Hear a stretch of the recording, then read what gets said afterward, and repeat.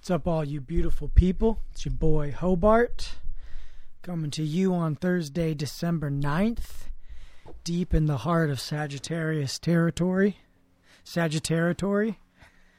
And, you know, Grundletide is in full effect. Have I talked about Grundletide on this podcast? I don't think so. Well, if I have, apologies, or maybe you need a refresher, but Grundletide is something that I came up with, I guess. I guess you could call it the holiday season, but it's more fun to say Grundletide. And it's kind of I use it to refer to this time of the year when, you know, it's between Thanksgiving and New Year's, when you have, you know, these weeks where, you know, it's kind of like the holidays line up every 2 weeks. For me, you know, being a Sagittarius myself, my birthday is on the 12th.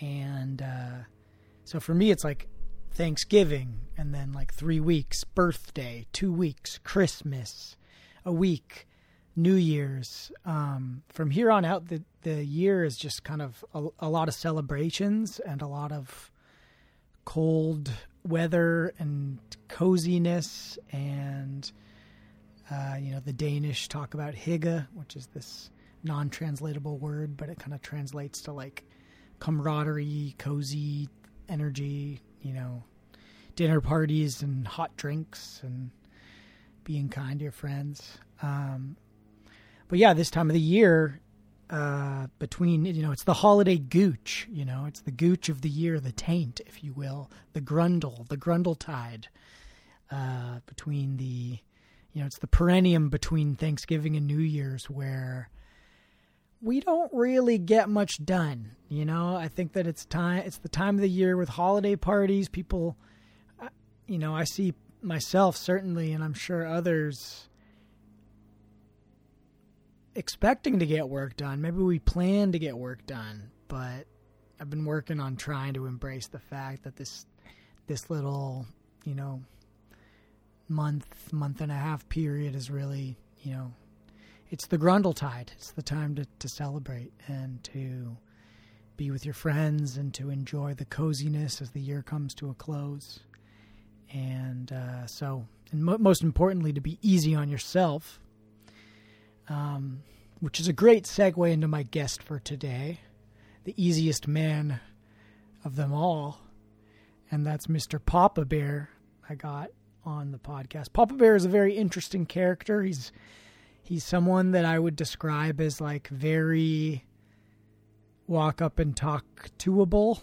At least maybe if that's how weird I am, but that's how I feel. But I've always felt that he's like such an undeniable character. Every time I see him in social circles at events, I'm like, yeah, I got to go say hi to that guy. And he's an incredibly sweet man, very genuine, and big old beard, big old bear-like posture. And I met him backstage at the Oregon Country Fair years ago, and have seen him play music, and we've had some really cool conversations. And I bumped into him last weekend at a birthday party, and we just fell into such a fascinating conversation. And that's how so many of these podcast episodes start, is I end up in a conversation with somebody, and it's like we're kind of doing the pre-podcast, you know, just because there isn't a mic there. It's like, man, like, we got to do some of this on mic. We got to make some of this into the show. So I asked him to come on, and he agreed, and he lives down by Joshua Tree, but he was up recording some music. So we were able to fit it in his schedule. We did a little early in the morning for me, so you can hear it in my voice. It's I think on this episode, my voice is definitely even more gravelly than usual. That could be either a flaw or a feature, depending on what your own listening tastes are. But yeah, really fun time. This is a very informal episode. Just kind of diving into giving you a little snapshot of who the man behind the name is. Papa Bear's living on a off-the-grid property that him and his wife got down outside of Joshua Tree with their 2-year-old daughter. And so we go into, the many applications of creativity that are inherent in living off the grid life. We talk about some traveling, some philosophy, and wrap it up talking about badass amplifiers and subwoofers, because that is one of Papa Bear's trades as well. So I'm really stoked he came on. Many thanks to Papa Bear for his time, and I hope you guys really enjoy this conversation. So without further ado, let me introduce to you the easiest man in the world, Papa Bear, on this episode 42 of the Bartcast. Great to hear from you. What a surprise.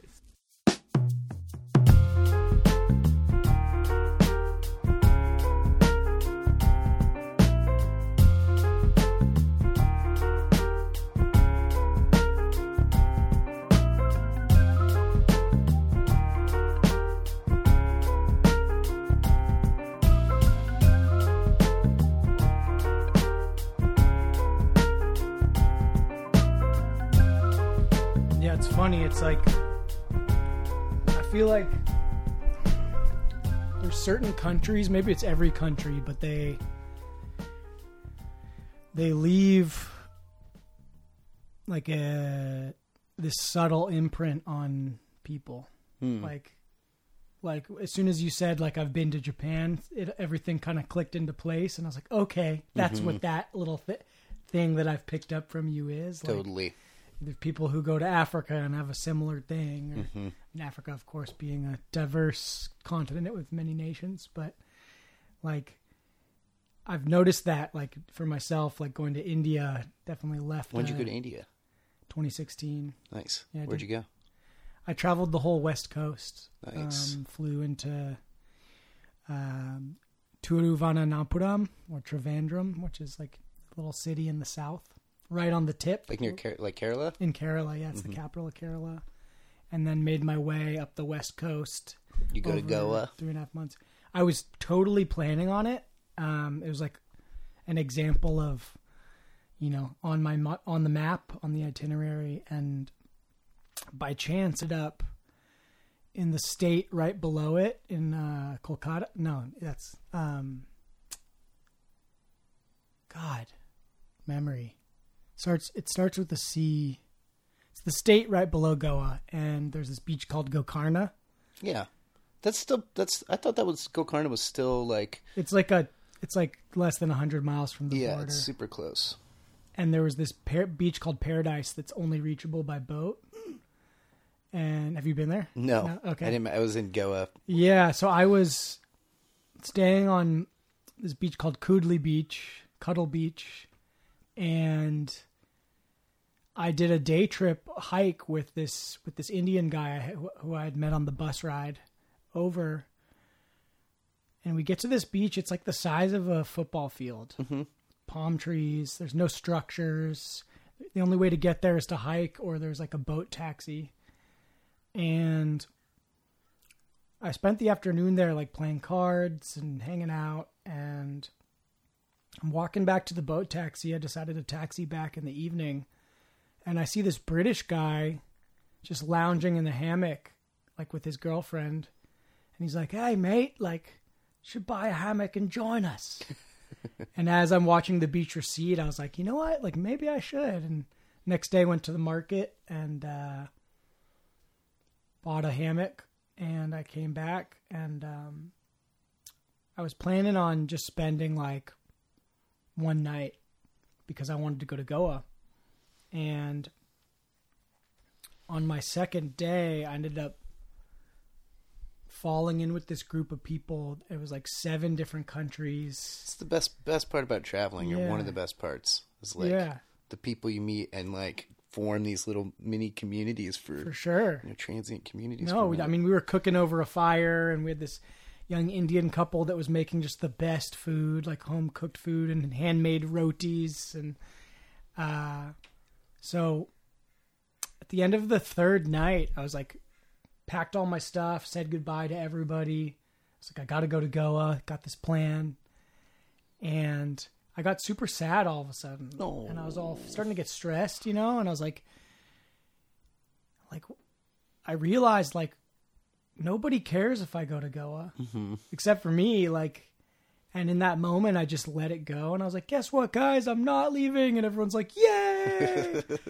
And I was like, I'm going to stay one more night. And then the next day, I didn't even try to pack. And I ended up staying on the beach for 11 days. Nice. And it was like one of the most powerful experiences in my life. And it really taught me, like, you know, we have these plans about the way that we think things are going to go. And sometimes we put ourselves through some painful moments trying to like fit that. So hard to let go of an expectation, you know? Right. And so I didn't go to Goa. I think at that time too, you know, when I wasn't really traveling to party, and a lot of times like these days for me, traveling is a bit of a spiritual experience, and I'm not really in the big party state. So like thinking about Goa, I'm also like, dude, you didn't miss anything. I'm not a huge psytrance guy. So, you don't like psytrance? To me, it's like, are you saying that sarcastically? I'm mixed because I've actually had some like transcendent psytrance experiences, but most of it's garbage. To me, it was like if Emperor Palpatine was a DJ, you know, and he's designing music to hurt people.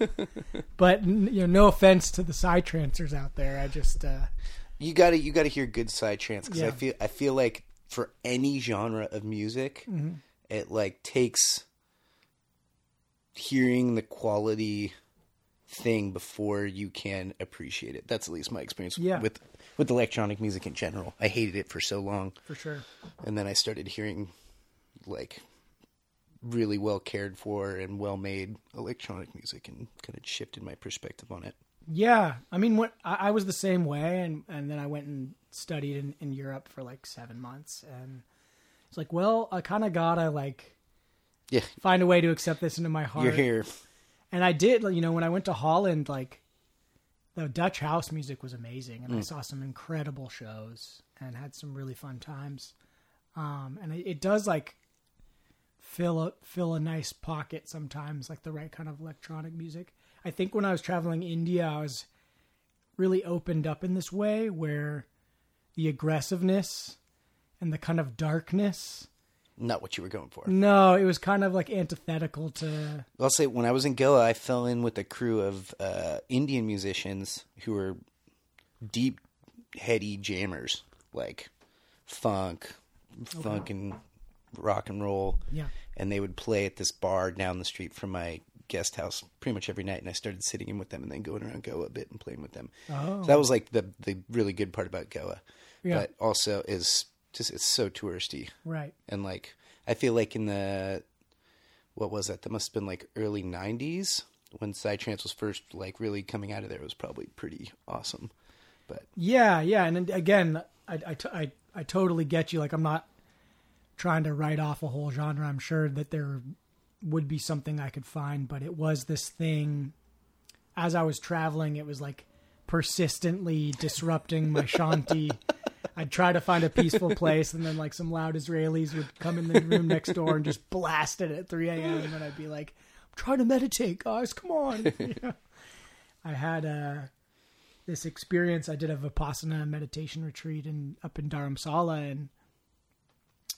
and you know, you're waking up at 4:30 every morning and meditating all day. You go to bed at 9, and I think 4 or 5 nights in, there happened to be a Indian wedding happening down the street. Oh, yeah. That's noisy. Yeah, and the party was playing like loud psytrance, like to the point where, like it was like even with earplugs on in my room, it felt like the sound was in my room. Like there was like a PA right next to my bed, and I didn't sleep for 3 days, and I started losing it. Like I had like a nervous breakdown and Whoa, you know, in Vipassana. Yeah, Wow. like a couple nights of being in the room and being in such a state of mental anguish. That's so interesting that the like whoever was like hosting or holding the Vipassana didn't go over there and, you know, ask if Well, they that could. I was getting frustrated because I was like, "Come on, like this, we're on retreat. Like someone needs to advocate for us because we can't leave." And and it didn't seem like anybody was. That I had that same thought, you know, and for me it was like torture. It was like this, like kind of like you hear about like the U.S. what they do to think about totally. like Waco or something. Well, so you've had some trauma around psytrance. It's not just like definitely, yeah. I get it. And by the third night, I was so stressed that I actually went to the old Indian dude who was leading the Vipassana retreat, and I was like, "Can I get some Valium?" Like, I'm about to lose it. I'm not a pharmaceutical guy, but like I don't know what to do right now. I'm at my wit's end, and you know, this music. It's just like every night, and he was a terrible teacher, but one of the things he did say it contained some wisdom. He was like, you know, it's going to be okay. You know, sleep, you're meditating for 10 hours a day. Like sleep is difficult for everybody and you're not alone in this. And, you know, you're resting even if you're just laying down with your eyes closed. That's still rest. I'm just thinking now, I bet the relief when it stopped was like the most glorious. Just yeah. Well, dude, it was crazy. That night after I had the conversation with him, I decided, like, I stopped trying to sleep and I just went and laid down with my eyes closed. And it was like the end of the wedding. So it was like the music was starting, you know, they were playing like gentler music. And I had like a new mindset around it. And suddenly, like, I legit just felt like I was on MDMA. Like I got this hit of endorphins and I was just like in this, you know, pool of, I started feeling really good and relaxed. It was like, like a huge relief. I remember having I got this image because I don't know if you've ever done any retreats, but when you're taking away, like Vipassana, for those that are listening who are wondering what it is, it's like the meditation practice allegedly that the Buddha himself was doing under the Bodhisattva tree when he found enlightenment. And it's very stripped down. There's not a lot of like mythology involved. And like, yeah, Vipassana, it's like, there's no reading, there's not even any eye contact. You know, they ask you not to make eye contact with other people because you get really deep. And one of the things that happens is you basically are taking away all external stimulation of your mind. Like there's no escapism. There's no, you know, especially in the Western world, we're so used to just always having stimulation. And then you're also actively focusing on honing your sensitivity to your body, to sensations. Do they have an actual, like teaching or is it, yeah. Yeah. So you're getting like a seminar in the morning or something like that. So, God, it just popped out of my head. The teacher, was this guy, damn it, this is going to drive me crazy. He was, well, I got to look this up because it's going to drive me crazy. There was this guy who was an Indian guy Goenka was his name. Goenka. And he was born in India and he moved to Burma in his life and rediscovered this method that had been lost for like 3,000 years and learned it and brought it back to India in the 60s and it like spread all over the world. You can do a Vipassana pretty much Vipassana anywhere. Yeah, and the best part is they will not accept your money the first time you go. Mm-hmm. Like even if you want to donate, they're like, no, you do one first, then you can like volunteer or you can give money. And so Goenka, before he died, he recorded his voice so they just play his voice. And there is like a teacher there, but he's really like for questions. And So like you're listening to like Goenka at the beginning of your sits, and like I'm convinced that he's the guy who Yoda was based off of. Like he even talks like relaxed you are, you know, like, and yeah, but it's just, you know, it's, you really strip down, when you strip down all the external stimulation that you're giving your brain, the amount of like inspiration. Yeah, there's space. Like I was so inspired every day, like coming up with so many ideas. I remember I would just think of things that were so funny that I would just be crying, laughing, like just with a hand on the wall, just like could barely breathe. And, you know, I think if I did it again, I would sneak a pen, like one piece of paper and a pencil, just so that I could jot down ideas. Hobart. Yeah. It's breaking the rules, man. Oh yeah, for sure. But it's just so like, not to write anything out longer, but just like to capture a little bit of it, because like the level of creativity that I experienced, it was unlike anything else. And I remember that night that I was feeling the relief, this image of like my brain just created the most beautiful woman and put her face in my mind. And I was like, is that the one that I'm going to find? You know, like I remember just sitting with her and seeing her face and seeing what she looked like. And like, I don't remember what she looks like now, but you know, it's like, you know her if you saw her though, I bet. Yeah, totally. I had these a lot of visions like that. So it was deep, but yeah, the psytrance was definitely a detractor. It was a hard thing, but Papa Bear, dude, thank you so much for coming on, man. Yeah. I like doing this, like just dropping into a convo, and then like once we're locked in, we can do like a, you know, the more formal hello or whatever. And I just want to, I think maybe a good place to go would be just, I've been thinking about this question, and I just forgot it again, but like, how would you describe like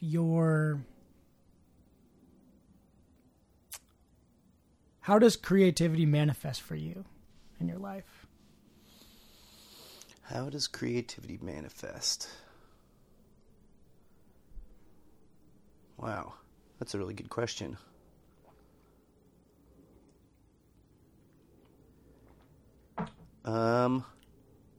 Big question, I know. Yeah. There's no wrong answer, by the way. I feel like there's a lot of pieces to that, but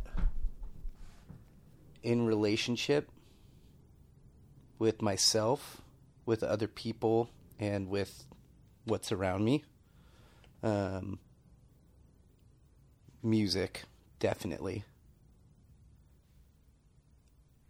And the two like big things that feel like a lot of my creative energy goes into now is my child. I have a 2-year-old, and my partner and I bought some land down in the desert a few years ago, and we moved there full time this last year, and that's just been like constant work and exercising new parts of my creativity, sort of like more DIY style than I had previously explored. So land as a creative practice? Yeah, totally. And my partner is like, she's so aesthetically gifted. So also just learning about that method of creativity when we have this big, huge canvas to work with. So it's awesome. Yeah. There's something really,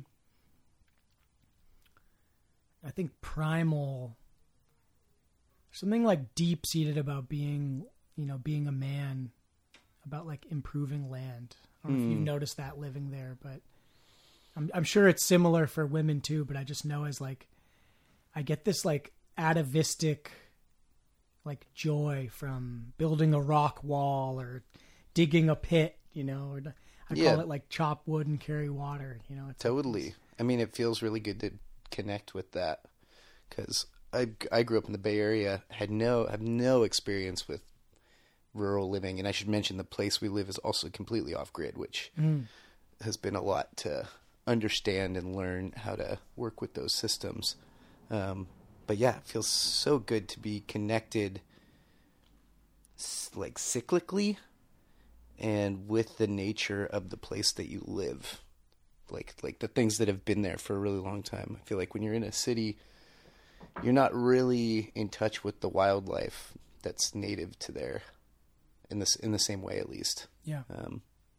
So yeah, it's been awesome, and just like learning how to make stuff, and I like to think like a good barometer or a good one of like the prime differences of living a rural life versus a city life is 11 p.m. early or late.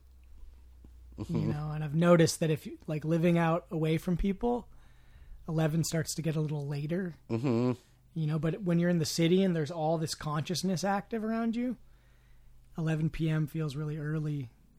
And that's one of the things I love about being in a rural environment is like you kind of get into that more natural sleep cycle. Waking up when the sun comes up and going to sleep a little after it goes down, for sure. Yeah.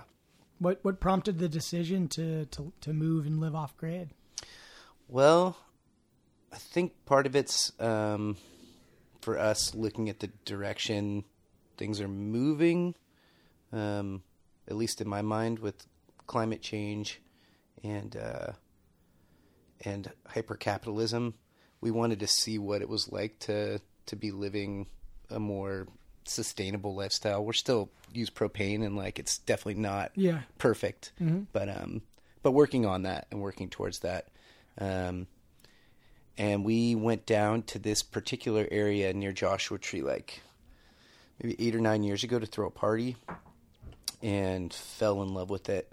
And my friend John, who had brought the sound system for that party, him and his partner Kristen also fell in love with that area. So they started looking, and 5 or 6 years ago, they found a spot, and they got it also off grid. And we went to visit them within a week of them getting it because we were so excited for them, and found out their next door neighbors, the only people within 2 miles who shared a property line with them, were moving to Idaho. And so they wanted John and Kristen to have friends living next door to them, because when they first got that place, they had become friends with the people that John and Kristen's house was owned by. So over the course of 6 months, I'd go down there every month and hang out and learn about the property and get to know them and build a relationship. And then we decided to do it. Yeah. And then the pandemic kind of gave us the flexibility to be there full time. What was that? What was that feeling when you made that? Where were you living before? Canyon? Do you know Canyon? No. Canyon's like, well, first we were living in a warehouse down at the Fifth Ave Marina for a long time. And then when Mandolin got pregnant with Maeve, our daughter, we had to leave that situation, and the only place we really wanted to be was this really awesome, it's kind of like, it's an unincorporated town that's just been the stronghold for a bunch of people who moved there in the 50s and 60s, in between Orinda and Oakland. Okay. Yeah. Oh, I think I've heard of it. It's kind of like nestled in the hills. Mm-hmm. Yeah. So we were there for about a year, and then I don't even know what happened. Was the pandemic started, and we decided to go down to the desert for a month, and we were there for a month, and we we're like, oh, this is nice, because we'd only spent, I think, maybe a week at a time there, and then we were like, well, let's try 3 months. So we went in September, and then we just came back to move our stuff out after that. You're just like, yeah, this is it. Awesome. And was there already buildings built, or? Yeah, there's a 2-bedroom, 2-bathroom manufactured home. Then there was a tool shed that we've turned into a studio. And there's a well and a windmill. And yeah, that's it. And how do you guys get your power? Solar. Yeah. Wow. And was that all already set up? Or? Yeah, it was set up, but it was pretty janky. Okay. So we'd found this guy, Peter, who's the man, and he's an off-grid badass, former, Marine, or maybe not Marine, but definitely in the Army. Mm-hmm. Now he works on like huge diesel generators. And we had him come before we bought the place to inspect it for us. And then since then, he's just become a really good friend and mentor, and has taught me a ton about off-grid. So he came over the course of a few months and helped me upgrade the system. Nice. But still want to... Right now, the battery room is like part of the house, so you have to walk through this battery room to get out, and it just feels really sketchy. So eventually I want to move that out of the house. Yeah, that'll be nice. Mm-hmm. So what would you say is like, what are the kind of primary issues with homesteading, or what are the things that, the big difficulties or the obstacles or the things that you've had to overcome or achieve, or what are the issues of homesteading, would you say? I mean, you have to be completely self-reliant. Yeah, so there's a lot of things that could go wrong. Mm-hmm. Just while I've been up in the Bay right now, there's been no wind in the desert for the last 3 weeks, and we need wind for our windmill to spin and pull up the water. So, I'm talking to Mandolin the other day, and she's like, yeah, we have like a tenth of our tank left, which will last maybe 2 more days. Wow. And the water's at a trickle at that point because we're on gravity. The tank is 10 feet high, and so we need gravity to get the water to flow to the house. But when there's not that much water in the tank, there's no pressure pushing down for it to come in. So, yeah, she was just basically had a trickle of water with no real end in sight of the lack of wind. So then you got to drive into town, you got to fill up jugs, can't water the plants. So it's stressful, that kind of thing. I've blown up batteries before, which is really scary. Okay. Do you grow your own food? Not yet. Okay. Our neighbors have gotten their garden going, which is really cool to see in the middle of the desert. Yeah. I think we're probably like 2 years off of having that really solid. I want to start sort of figuring out what the space is going to be like for that this year. That's so cool. Yeah, I'm sure it's got to have change the perspective on, you're right now you're engaged. Sounds like you're engaged in all these systems, and it's very it seems like you'd become very acutely aware of, any sort of break in the system. Totally. Or you're paying attention to it all the time. Because if you don't, it's like you could run out of power really easily. If you have one, this whole place was set up by somebody 20 or 30 years ago who just kind of threw it together. He was just using the materials that he had. So, I've broken the water main before because the piece was just so old. When I tried to change something on it, busted the pipe, just stuff like that. Yeah. And having had no experience with plumbing or anything before, it gets, when you mess up your main water system, it's super stressful. I would assume. Yeah. How far are you from town? The closest town is about 20 minutes, but it's like super rural. Yeah. And I'll go to the general store if I need like one thing, but the other way, Yucca Valley, which is kind of like the bigger city, is about 45 minutes. Okay. Yeah. You really start to see the value of a truck, I'm sure. When you're out there. Having a truck would be really nice. Yeah. I've got a Subaru Outback, which I love, but especially when we first got the place, I probably made 150 dump runs over the course of 2 or 3 years, because that was the deal. Is they sold us the place very reasonably, but we had to deal with everything that was on the property. Yeah. But it's getting pretty tidy now. Nice. Yeah. It makes me think of, I just finished last night. It's like my favorite sci-fi series. They just released book 9. I don't know if you've heard of The Expanse. I saw the first season of that. Yeah. Uh-huh. So the audiobooks are incredible. The voice actor, Jefferson Mays, is like the best voice actor I've ever come across. Is he narrating or is he doing the main character? He reads the book, but he does like all the voices. Cool. And he does like, he's got such a good dynamic range, and he's got like just a really nice timbre for sci-fi. Like his way, like the story has so much kind of like cold horror in it, which is like what I love. I think like a good sci-fi needs to make your skin crawl a little bit. And something about his timbre and the cadence of his voice really communicates like the ickiness of like the space virus. And it's like, I recommend it to everybody because it's such a good series. And my reason for bringing it up was like in the story, the protagonists, they're all living on this ship called the Rocinante.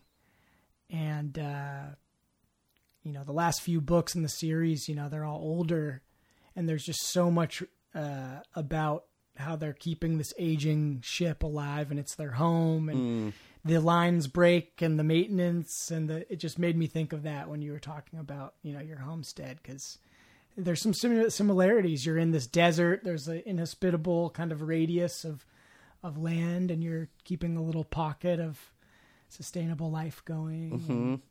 Yeah, and you have to make decisions like, do you completely redo this thing that was done kind of janky but works, right? Or do you just patch it? Yeah, it's like a constant question because, you have to be careful with your resources. So, I'm sure it must be very engaging to live like that, though. Yeah. And then having a 2-year-old too, it's like right. You're constantly engaged. Yeah. What a cool place though to get to grow up in. Are there other children close by? Or no kids close by. Maeve has a friend Iris who's like 40 minutes away. So anytime we go into town, we usually hit their family up, and they've come out to our place a couple times. Nice. And we're hoping as time goes on, we meet more people out there. We moved there during the pandemic, so right. Been a little tricky to meet people too. Yeah. But I would say where we live, it's like mostly older people or people that have their property. We live in one of the biggest off-road spots, I think, in California, maybe even the United States. It's like huge. There's a thing called King of the Hammers, which is like the Burning Man for off-roaders. Nice. It's really intense. Okay. Sounds loud. Really loud, and like lots of beer and guns. Yeah. But so a lot of those people I think have like weekend spots out there. Have you ever off-roaded? No, but I'm open to it. I've done it a couple times, and just my buddy has like he's kind of a mountain man, and he's always getting these old, Scouts or Chevys, and we've definitely done some off-roading in that. It's one thing to do it in like a vehicle designed for it, but to do it in like a 70s Chevy, it's there's something about it that really hits home in this certain way. I've taken my Outback out there before. Yeah. But I haven't done anything crazy with it. But it's cool. You can just kind of drive through these little valleys out there and discover really beautiful spots. It's like endless exploring there. What's it like to have such a connection to the stars again in your life? Oh, it's so nice. That's the best. Yeah. One of my favorite things to do is make a fire outside, just sit under the stars. And then also me and my neighbor are both sound freaks and both have large sound systems. So we like setting up. Oh yeah. And making music under the stars. I'm curious, like living out there, what are like, you've told me you're a musician and you're doing all these systems around your house. What projects are you working on right now that you're excited about? Musically, or just in general? Creatively in general. What are there? Musically, I've got my like longtime band Papa Bear and the Easy Love. I've been like slowly working on an EP for 4 years or something, and just finished mastering it last night. So. Ooh. Is that what you were working on up here? One of the things I was working up here. I was also playing bass with Moz, who's kind of part of our little community of musicians, and we're making a like Persian and Indian inspired psych rock record. Sick. Yeah, with basically the Whisker Man crew, Graham, Jeremy Lyon, and Dan Schwartz, and then me on bass. And Moz writing the songs and leading the band. That's so cool. Yeah. So really nice. That's the first, this project has been the impetus for me to come up to the Bay over the last like year and a half. And I remember the first time I came up, I guess the last year, the first time I came up was the first time I'd like hung out with people since the pandemic started. And it was just like this really nice, refreshing breath of fresh air to be playing with friends again. Hell yeah. So, and that project's brought me up here 3 times now, I think. So.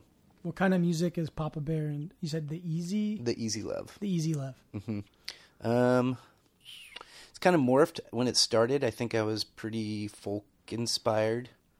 And then the music for me has always been an outlet of expression around spirituality and perception of reality and how to live in a way that feels good. But it morphed from being folk, and now it's pretty, I don't know if I could put it in a genre. I feel like it's psychedelic. My ears are really into cultivating new sounds that haven't existed before. And so I tried to impart that on this EP. What does that process look like? A lot of exploration. Yeah. It's like, I already had the foundation of what the thing is, the song itself. Mm-hmm. But actually, even like 2 of these songs, the lyrics and the melody, I like had a general framework and idea and a concept for the songs. But me and the engineer took some acid and got in the studio, and I just like sang and let it come out what it wanted to be, and yeah, turned out pretty good. That's awesome. Yeah. How do you? Curious what the process is like for. You said you like to experiment with new sounds. Mm-hmm. Are these things that you're doing like? Excuse me. When you're experimenting with finding new sounds, are these like analog, real instruments, digital things, or like what's that process like? I'm definitely way more into the idea of analog sound, and so over the past 5 or 6 years, I've gotten really deep into modular synthesis. Oh, cool. Yeah, so I have a pretty like substantial modular setup, which is basically you have these different components that either are generating the sound, affecting the sound, or even more interesting with modular synthesis is you have a concept called control voltage, which you're using electricity to almost like automate something that's happening with the sound. So it's like instead of having a hand turning a knob, you can use an electrical signal to do that. And you can program that electronically a lot of different ways. Yeah, so I basically, a lot of times, either I'll have a sound that I'm hearing that I work on to make happen, that I've, studied synthesis enough where I can pretty much make what I hear in my head. Or sometimes I'll just be like, all right, I'm going to do something I've never done before with the patching and see what happens, and then follow my ears to where it wants to go. Manifesting happy accidents? Yeah, totally. I feel like modular synthesis is definitely, or electronic music in general, I feel like is a lot of that. Yeah. Yeah, my roommate, Aaron, has a modular synth set up, and I've heard like various people talk about it. Duncan Trussell, I don't know if you're familiar with him. Yeah, he did that TV show, that cartoon. Yeah, Midnight. Yeah, Gospel. Yeah, that's so it's so cool that exists. But I've heard him talk about it too. Just it's like playing with modular synths is like a spiritual therapy in a sense. Like you can really lose yourself in, both the cerebral aspects of the signal path, but also in just, and I've heard my roommate do it too, like just the tones themselves can be really like trance inducing. Totally. And I love the possibility. There's so much possibility in it. And you're creating, a miniature.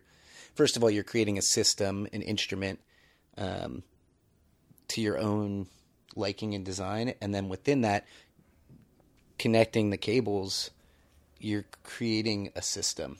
And I think I like systems. Man. It's fun. Hell yeah. I want to pause real quick because I want to grab more coffee, if that's cool. Yeah, totally. Okay, we're back. Hey. Thank you. I had to recaffeinate, third cup, But we were talking about systems. And I wanted to ask you, because I think, the other night we saw each other at that party. You had mentioned that you were working on like a subwoofer project with your friend. Yeah. So it's sound systems. The greatest systems. Yes. Let's see. So we have a community company, not exactly sure what you want to call it, called Mobius Acoustics. And I met Anthony maybe 8 years ago, and he was in the process of ideating and developing a new technology for subwoofers. He was working with this NASA engineer named Viet, and they came up with this new way for sound to travel inside of a box, basically. Kind of using like a spiral almost. It's called a ring resonator is the patent. And they patented it, and then I met Anthony around that time and started helping with prototyping, basically just coming out to his shop and learning how to build speakers, and got to see the development of this technology into an actual physical object that is the best sounding subwoofer I've ever heard, especially for its size. And so now we're actually building systems. We have sort of 3 different kinds of systems right now. One is called the block, which is a 24-inch by 24-inch by 12-inch. I guess it's not a cube because it's not even on all sides, but whatever, square. Yeah. And that's sort of our answer to consumer small PA systems like QSC system. So it's like that size, but it's of way higher sound quality and louder. And what's really cool about them is most subwoofers, or all subwoofers, you can't actually put them together to get them louder. You have to put them next to each other. So you get like a little bit of increased gain when you do that. But with our subwoofers, there's a hole through the center of them. So if you put 2 together, that spiral I was talking about, the sound can travel now through 2 speakers instead of 1. And so the bass actually extends and gets deeper and louder. Modular subs. Exactly. It's modular sound systems. So the idea is that one person could have one, another person could. They could be in completely different communities, and somebody wants to throw a party, and they're like, call up their buddy and be like, hey, I'm throwing a party. I want to make this like a 300-person party. Do you know anybody else with a block? And so you have this network of people that can come together to throw parties, as opposed to just one person holding this big sound system, kind of being the gatekeeper for bigger parties. Democratize the low end. Exactly. What makes a good subwoofer? Like, what is, in your opinion, like what are the qualities that make a subwoofer a good subwoofer? I mean, one of the main things is clarity, and most boxes, in part, they have resonant frequencies, right? So you get bumps at certain spots. You have certain spots that are dipped in the frequency spectrum. So what we looked for and what we were aiming for was getting the flattest possible response, right? So everything sounds even. There's a lot of boxes you hear where it's just one, you'll really get one bass resonant frequency that sticks out, and then the rest of it's kind of like low volume, don't really hear, but that resonant frequency is contained in some other notes. So you still always get that one frequency sticking out. And that's pretty common, especially in, there's some company, I guess high-end sound companies that are making decent subwoofers, but yeah, I think that's like a huge, huge part of it. Okay. And you use this then, that you were talking about the modular quality of it. Is that something that is able to be interfaced with other speaker systems as well, like a PA, or like I'm curious, how does the subwoofer? Oh, so there's tops that come with the subwoofer. Okay. What's cool about? I want to show you a picture. Yeah, we could pull it up.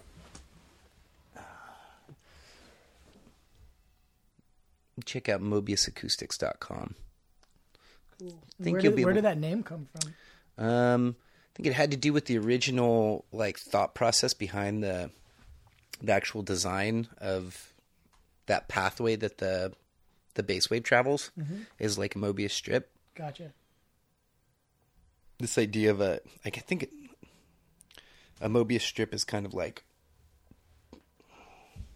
in my mind at least, it's a concept where you're not losing energy. It's a system that actually like maintains its energy. It's like 100% efficient. Infinity. Yeah. Yeah. And so I think our speakers are aiming for that. Oh, those are the Paradox, which is our hi-fi speaker. Okay. So these are like what, for like a home stereo? It would be for like a mastering studio. Okay. For a home theater system. And they sound amazing. Nice. So these the ones that you were talking about, the modular ones, is this like if you were to bring these to an event, are you running all the audio through that, or do you need to pair that with other speakers as well to get the other frequency? All the audio goes through that, but the subwoofer comes with two tops. So I said there's a hole in the middle. I have a picture on my phone. Sure. There's a hole in the middle, and the two tops actually fit inside that hole. So when you're carrying it, you carry it as one block. Okay. And then you get to the party, you pull the two tops out of the middle of the sub, you put a pole on the subwoofer, and then you fly the tops. Okay. Yeah. And so you can keep stacking these. You can like make basically a line array of these tops depending on how big the party is. But essentially that system is going to cover all your frequency ranges. Yeah, 100%. So it's essentially like is that what a PA system Yep. is? Okay. Yep. That was something that I was always curious about, like what makes a PA different than another kind of amplifier. Yeah, you're basically getting, human hearing. It goes down 20 hertz to 20,000. And so that's the range you're kind of going for, though. Our subwoofers, the block goes down to, I want to say 40, maybe 37 when it's just one. And then if it's two, it dips down to like 32. And then I think if there's three, it's 25 or 24 hertz. So, yeah. Nice. Have you taken them out to? Oh, events? yeah. Yeah. I have had the first pair of them maybe 4 years now. Wow. And I've thrown countless events with them. Yeah. And then I think right now there's 8 to 10 in existence, and we're building 4 right now. Our first 2 going out of state. We're sending 2 out to Colorado.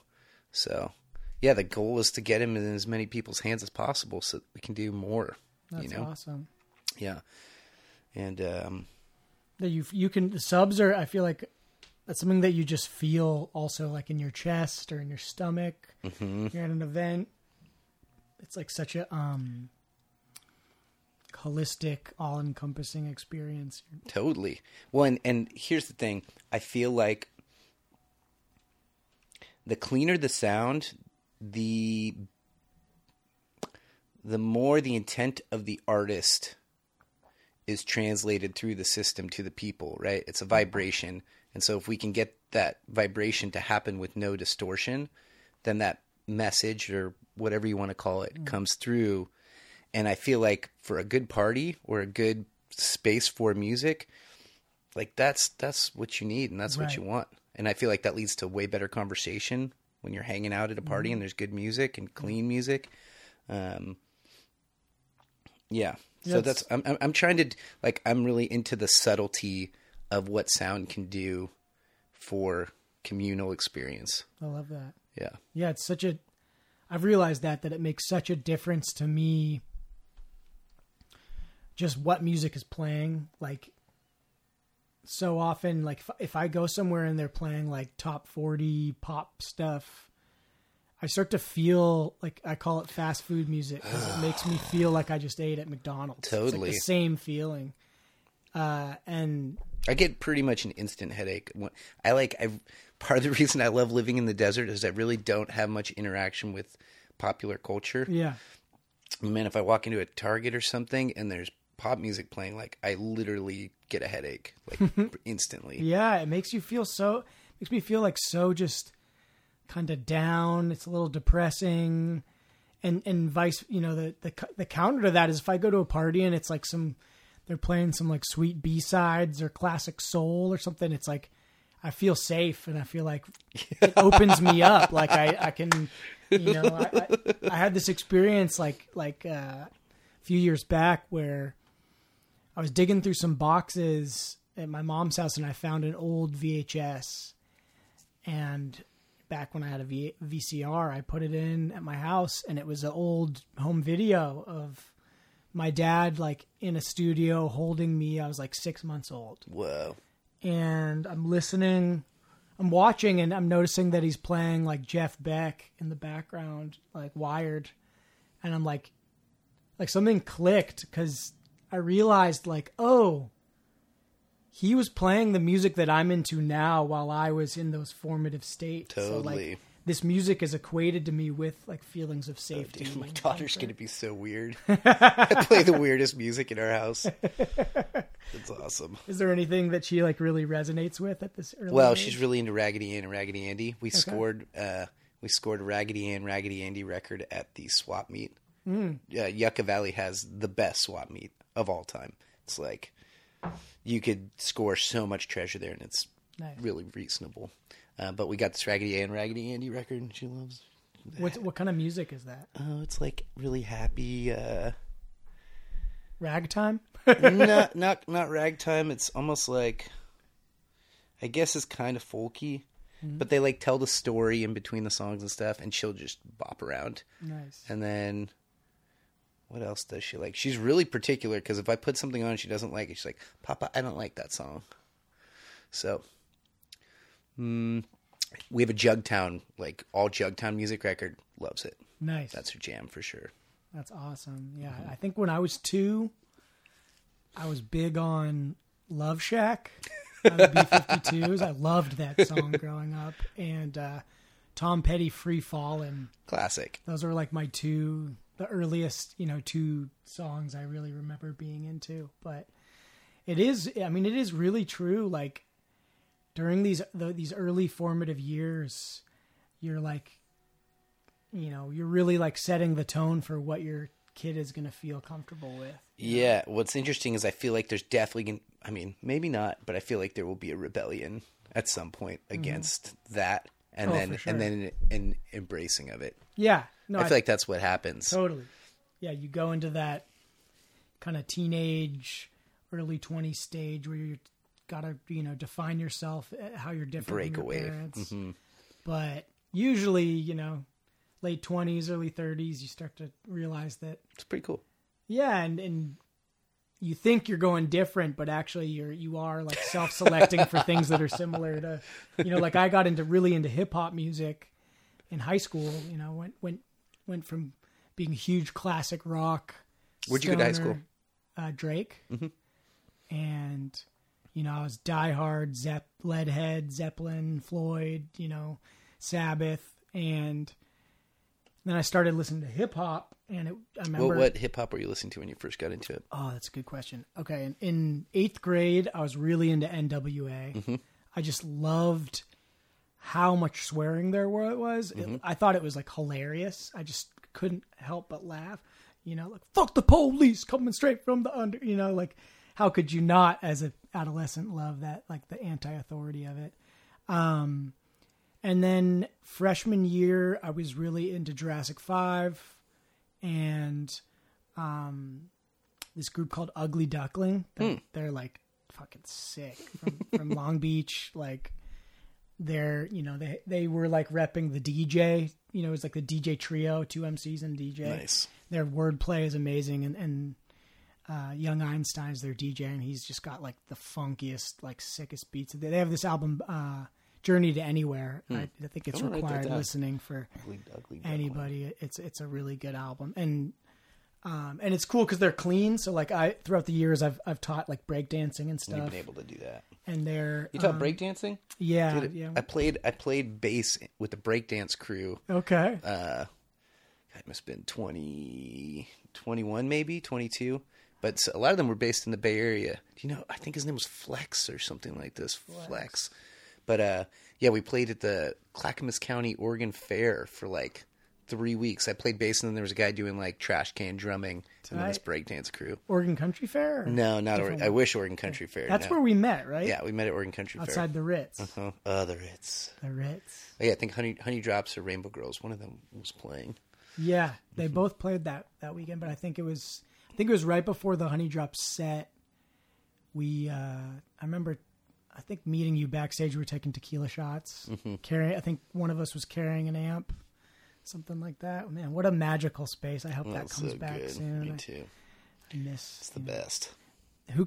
Where else can you say you took a sauna, with 300 people and then went and stood naked in the crowd? And watched some great music. Watching a naked band with a naked crowd. But yeah, dude, so I got into all that, started getting into all this hip hop. Then I had a friend who, I really liked Biggie, but I didn't really get what the big deal was about Tupac. And then my homie, shout out Brandon Johnson, like basically was like, look, bro, like you're my friend, and like you got like you can't not like Pac. And so we did this backpacking trip up in Tuolumne, and he picked me up and he's like, I've burned 7 Tupac albums, and we're going to listen to nothing but Tupac on the drive up and the drive back, and smoke a lot of weed. And by the time that we got back from the mountains, I was like a diehard convert. And nice. Over the next, couple years, that music was so important to me. And one of the things I realized in getting into hip hop and rap was that I was self-selecting for this very specific range of timbres and sounds. And I think around junior year, I started to realize that like all my favorite hip hop songs had soul samples. And I was like, oh, there's a genre that's just this vibe. And so that's kind of my point. Like I went out there into this thinking hip hop you were doing world, your own thing, right. But it was just your pops. Totally. And my experience, like my mom, one of the things that I love about my mom and loved about her growing up was, when my dad moved out and it was just me and my brother and my mom, we had there was a lot of freedom in our house because we'd been living under the oppression of like an abusive alcoholic. And so when he was out, we had a really democratic household. We made decisions as a family, and my mom never censored our music. Like we could listen to whatever we wanted. I remember that was one of the early issues with my stepdad when he came around into house. a situation he couldn't quite handle. Yeah, like I remember I was blasting. I'd just gotten the self-titled Rage album, and I was blasting it, and he was like having an issue with the words and stuff, and I was just like, dude, like you're coming into this, like you can't, and I love him. He's great, but that was like one of the early things where I was like, we do things a little differently in this family, man. Like I got to be able to blast my rage, I'll close the door, but but because of that, it never felt like it was, like it was that rebellious. And, my mom's the one that turned me onto Zeppelin. She used to play Stairway on the piano when I was growing up, and music was always something that was really shared in the fam. But I definitely see, I think that for me, the rebelliousness was more towards like the institutions or the traditional authorities of school, of, whatever I was feeling. I was, more rebelling against maybe the culture, the, high school administrators, what have you. Where in the Bay did you grow up? I grew up in between Walnut Creek and Concord. Okay. So you lived through the hyphy movement too. Oh yeah, totally. Yeah. So that was a big thing, and during our generation in high school, that it came through, and it was pretty destructive for a lot of people in our school. That one of the things that was so wild about it was, I remember for the first 2 years of high school, we had a really hippie vibe. It was very like laid back. Everyone was kind of smoking weed and, mushrooms maybe if you're wild. And then come junior year, like 2005, the hyphy movie hits like in full swing, and suddenly it's like, oh, what's this? Oh, everyone's doing ecstasy. Like there's a lot more designer drugs suddenly coming around. And I remember having this intuition, like I was like, this whole music genre seems like it's like the ultimate sales pitch by people, because all the rappers were selling e-pills, and I'm like, this is almost like a grand marketing strategy. I mean, it's pretty genius business strategy. Yeah. But destructive. I feel like I had just gone to college when the hyphy movement blew up, but I still had friends in Oakland actually who were definitely like at least into the music. Yeah. And I will be the first to admit, like Mac Dre was a genius. Like I go back and listen to those tracks, and his wordplay and the production on those beats. His style too, man. Yeah. It's such a style. So unique. And, it's funny, on Saturday, me and my brother went to a Warriors game at Chase Center in the city.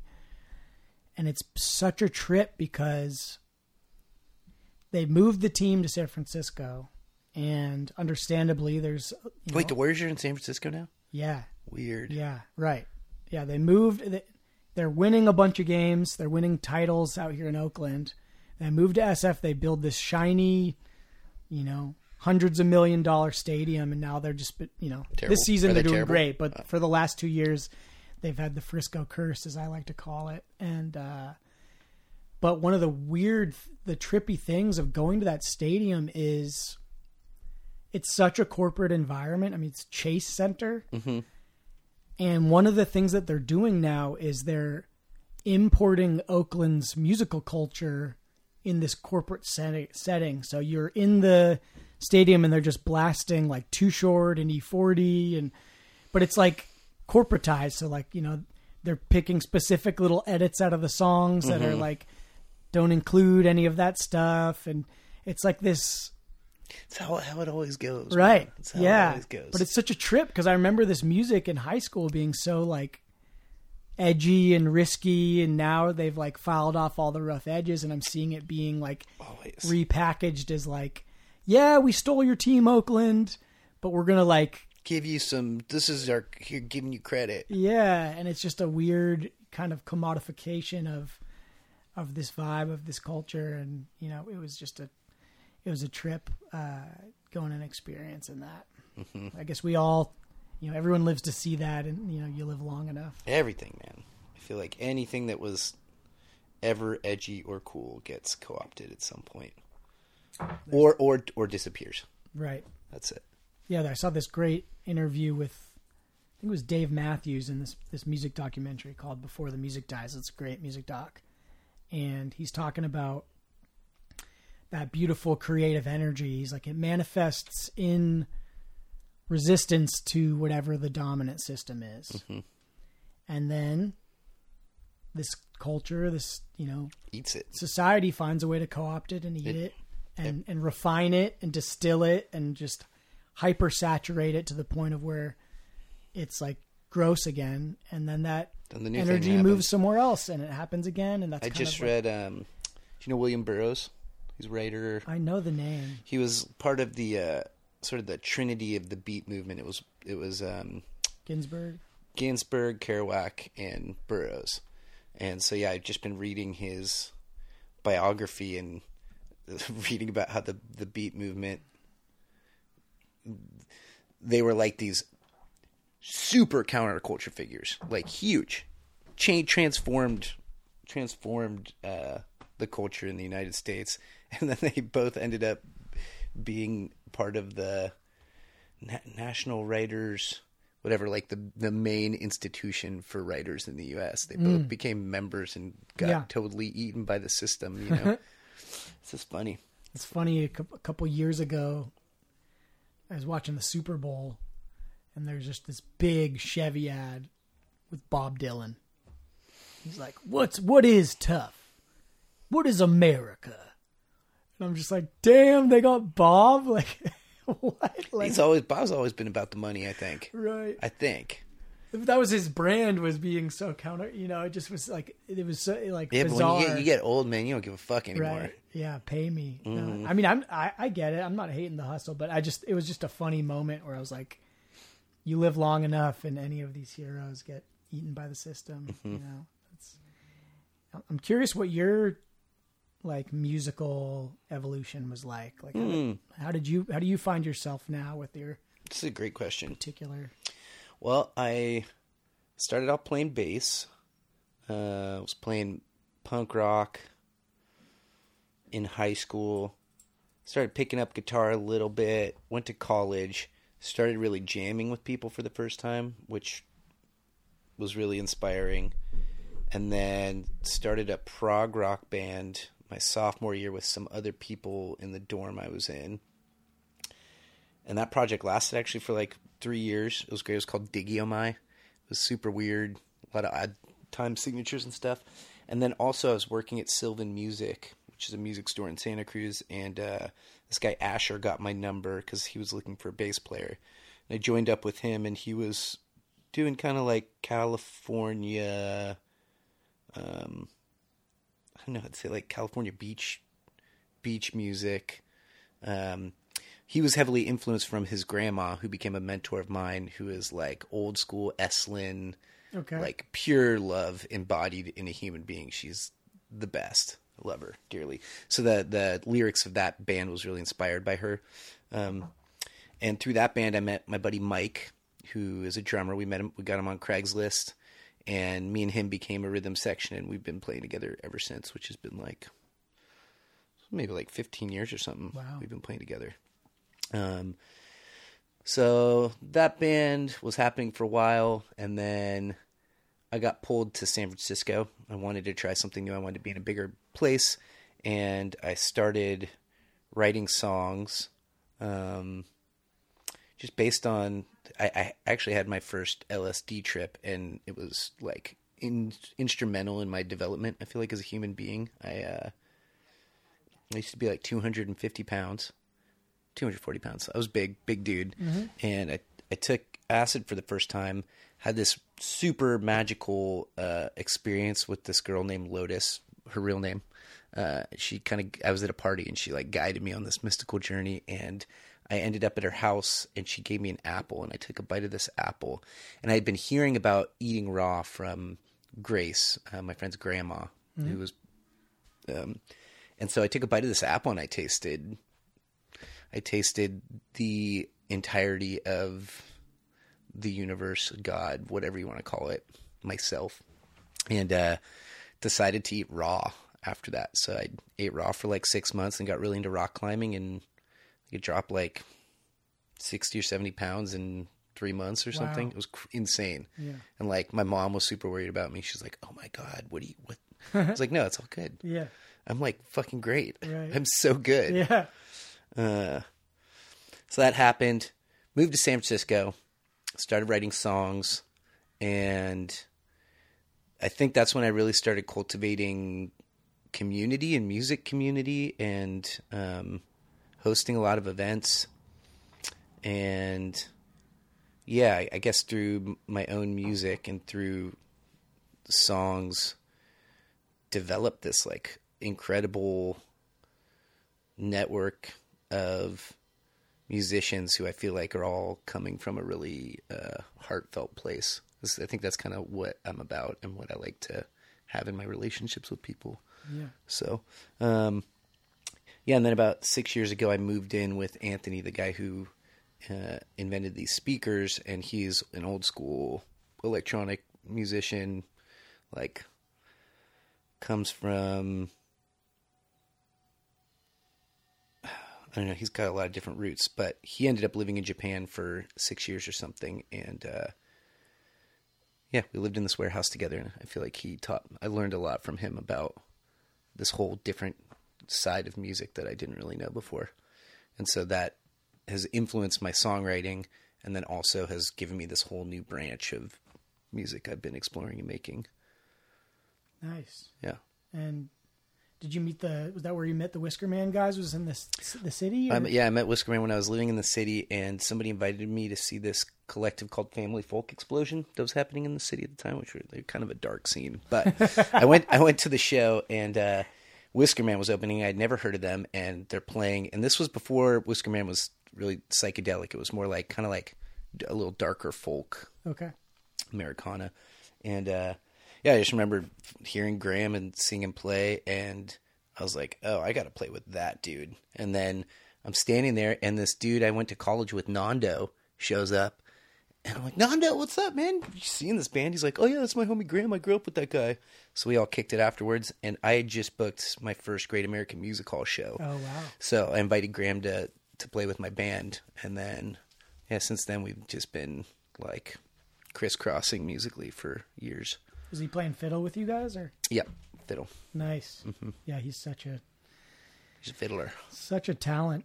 Just a true artist in every sense of the word. And every time I hang with that guy, I feel like I'm like getting to experience someone living on a different plane. You know? Yeah, he's definitely on the edge. Yeah, totally. No, it's beautiful. Love though. you, Graham. It is like a great, it's like the people in your vicinity that you surround yourself with. That's like, it's like being a fish in a fishbowl. That's the water that you're living in. And I like being pulled in different directions. I like the different personalities. We were talking about Eli earlier. Like, he's so good. It's important that, as important as the food you're putting in your body, or the exercise, the meditation, like you got to surround yourself with people. Relationships. That's what it's all about. I mean, we're relating to everything all the time. And then what's really cool about people is I kind of feel like relationships with everything, even this couch I'm sitting on, is two-way, but really with people, it's like you're in this constant two-way, back and forth, or simultaneous. I don't really know. And it's, yeah. How have you been, like, have you been able to meet that need living so removed? Like, what do you do to scratch that itch? That's a good question. I'm starting to connect with some good people. Drink a sip of water real quick.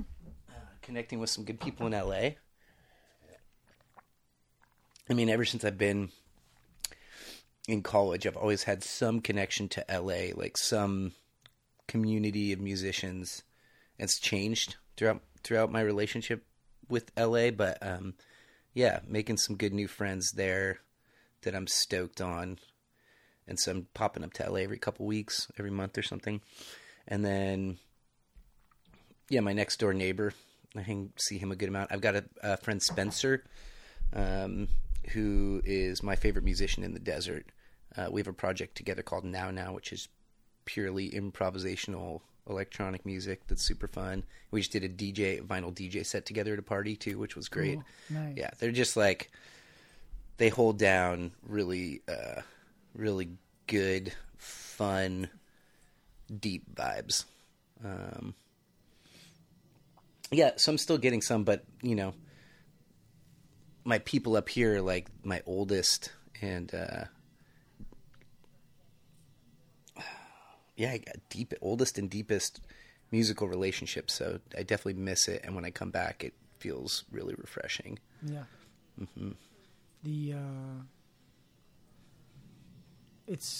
How are you at, like, driving and traveling? Is that hard on your body, or do you No. Because I feel like that's one thing.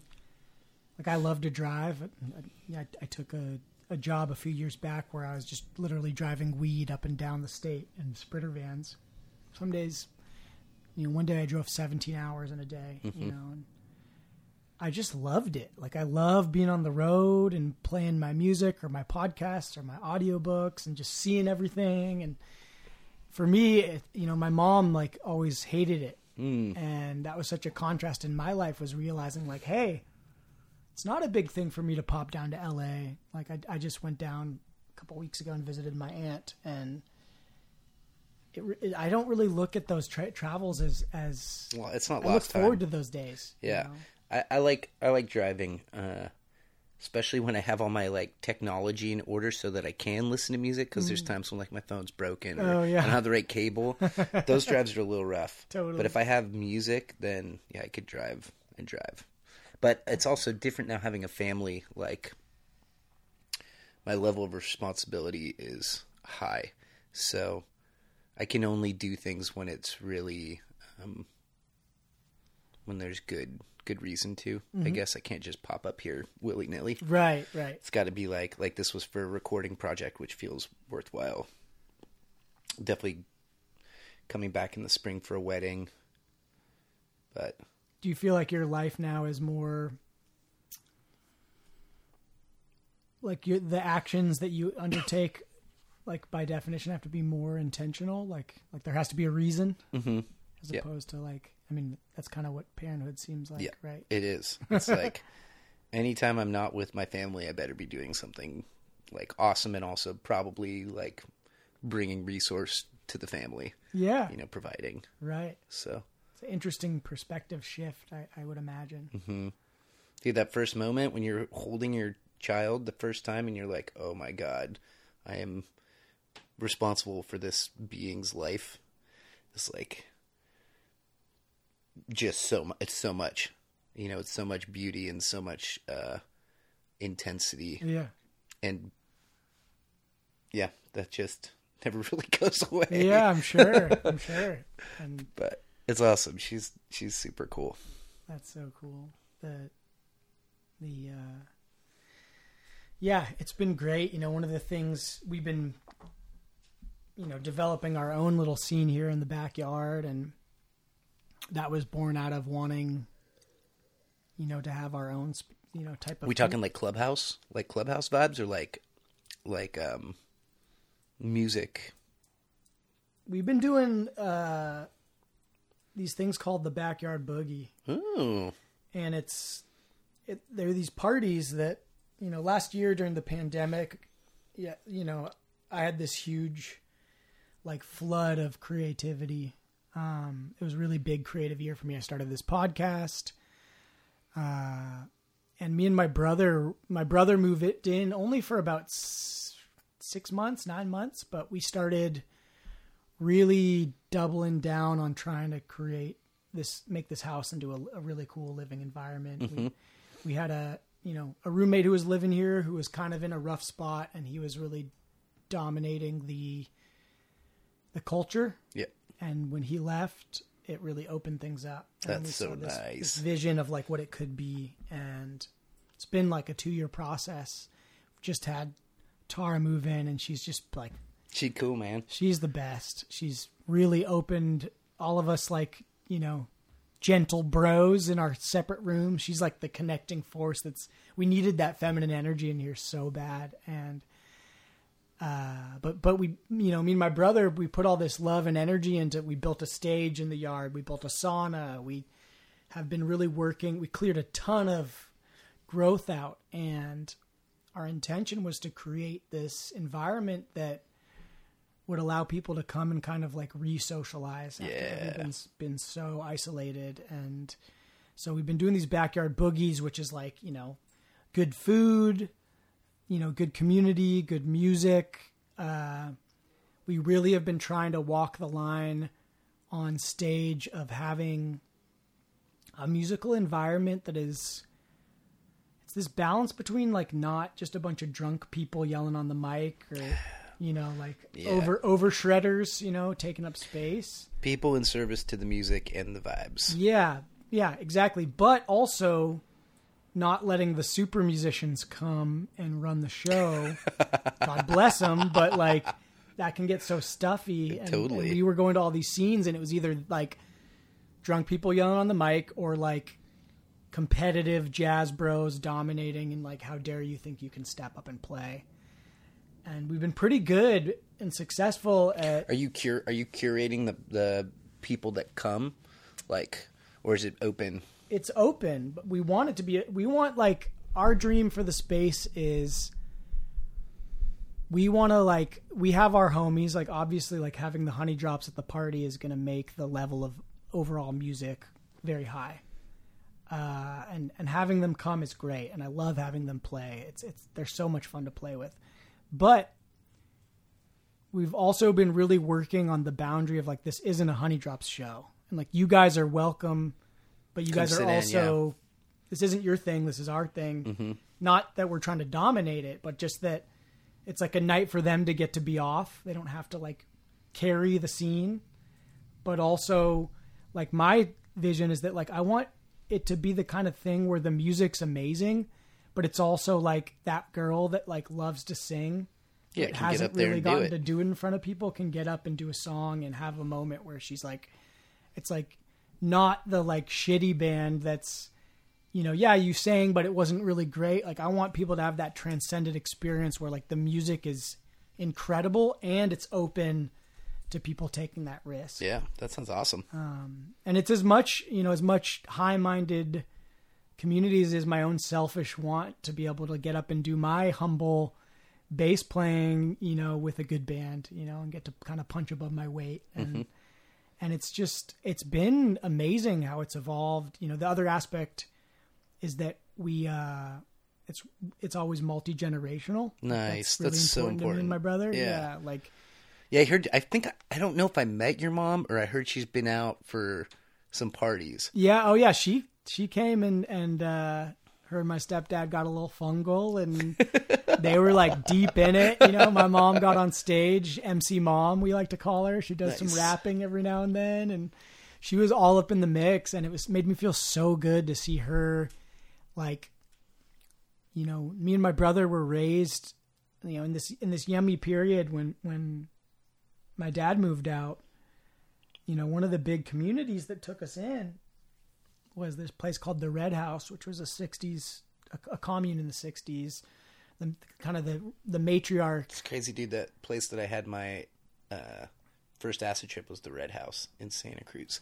A different Red House. Yeah, but its own, you know, hippie. Right, totally. Hippie commune vibe. Yeah, there's a Red House over yonder. You know? But this place, you know, the matriarch, this woman, Marcia Thelen, who I actually got to have on this podcast, which was awesome.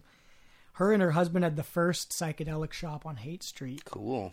And this was like, you know, she was starting to like have real anxiety trying to live in that scene. And so they moved out to Marin and found this cool property. And, you know, me and my brother came on the scene, you know, 3 decades later, but that the energy was there and it was so magical. And they would have, you know, her children were then in their 20s having parties. And it was always like this multi-generational environment where, like, you know, the 20-somethings are in the mix, you know, hanging out and doing the party. But there was always kids, and there was always like the magic that brings. And so that's like a deep part of my brother and I's values. And that was a part of the intention of these backyard boogies, is like, we got to teach the youth how to party. You know, we live in this... How are you getting the youth to come? Well, we have a lot of friends now that have kids. And you're talking that youth, because I sometimes think about like high school, and college kids. Like, do they know how to party right now? Right. I think the answer for a lot of them is no. Yeah. How do we get them to come party? Yeah. Well, that's a good question. I think that, you know, there's always like, I feel like there's always the struggle with our, like, this country's puritanical roots. You know, you go to a place like Ireland. When I went to Ireland, I was struck by the pub culture and the fact that the pub it's not such an unhealthy place. Like, you go to the pub and there's kids running around, there's dogs, there's, you know, there's drinking going on, but it's a community gatherings place. And that's really much more of what it is. And as a child in that context, you're able to look and you're able to see like the mayor at one end of the table and the village drunk is in the same Totally. room. And so rather than just having like two examples of what adult behavior looks like, you can see the full spectrum, you know, and I think that's something in our culture we've really lost with this kind of, you know, the Protestant model of like the single family unit. We're understandably also lonely because we've evolved to be these intensely social creatures. Our development is so tied towards having multiple examples of adult behavior. So, you know, when I say teach the youth to party, part of it is like they need to see good models and bad models. Like it's important to not hide. Like that's one of the things that I liked about that Irish culture is even the village drunk is not shunned. People just understand like, oh, he's the fuck up, but there's still a place for him at the table. You know, it's. I gotta go, dude. I'm supposed to have a lesson at noon. All good, dude. Well, hey, it's a good place to end. But I'm just curious. The last thing we'll wrap on is if people do want to find your music. Ooh, how do they? That's a little tricky. Okay. Well, actually, I just launched a Bandcamp subscription. Yeah. So it's kind of like Patreon, but it's for purely audio. Okay. So if you go to bandcamp.com/bearglass, maybe. Okay. I don't know. I'm not sure how you're going to find it. Or people can just Google Papa Bear Bandcamp. Yeah, try that. Papa Bear and the Easy Love, is that the project? That's one of the projects. Gotcha. So I just made this Bandcamp that has all of my projects under it. So it's like an umbrella for everything. Cool. So it's got the electronic stuff. It's got the Papa Bear and the Easy Love stuff. Sweet. So I'm trying out this subscription model thing because I like the idea of being in relationship with people in that way where you're giving resource and valuing the art. And my intention is to release something every 2 weeks. Nice. And then if you subscribe, you get every release that happens. Cool. Yeah. So we're going to see how that goes. Well, if you want to, if you end up sending me the link, I can put it in the show notes so people can find it. Cool. But dude, thanks so much for coming on. Yeah, dude. So good to connect. Yeah, for sure. It's one of the things I love most about this, and wishing you all the best on your drive back. And let me know the next time you guys are doing something down in the desert. I'd love to come Definitely. check it out. I just was talking to Lesh about they're playing J-Tree Music Fest. I'm like, you guys should do a show before or after my spot. So. I know. Maybe I'll tag along. Mm-hmm. All right. Thanks a lot, Papa Bear. Yeah, my pleasure. Nice. Yeah, dude. Let me text this guy real quick. Right there you have it. Papa Bear himself. Many thanks for coming on, Papa Bear. Wish you all the best in your endeavors with this recording and continuing to survive in the recesses of the deep desert, like Muad'Dib himself. Go check out Papa Bear. You can connect on Instagram with him. I forgot to get that off of him. But on Instagram, he is at The Easy Love. And I think that's the band page with the music and all that. Go check him out. Check out his website. Get some speakers. Hope you guys all enjoy this middle Grundletide period. And, be kind to each other and be well, my friends.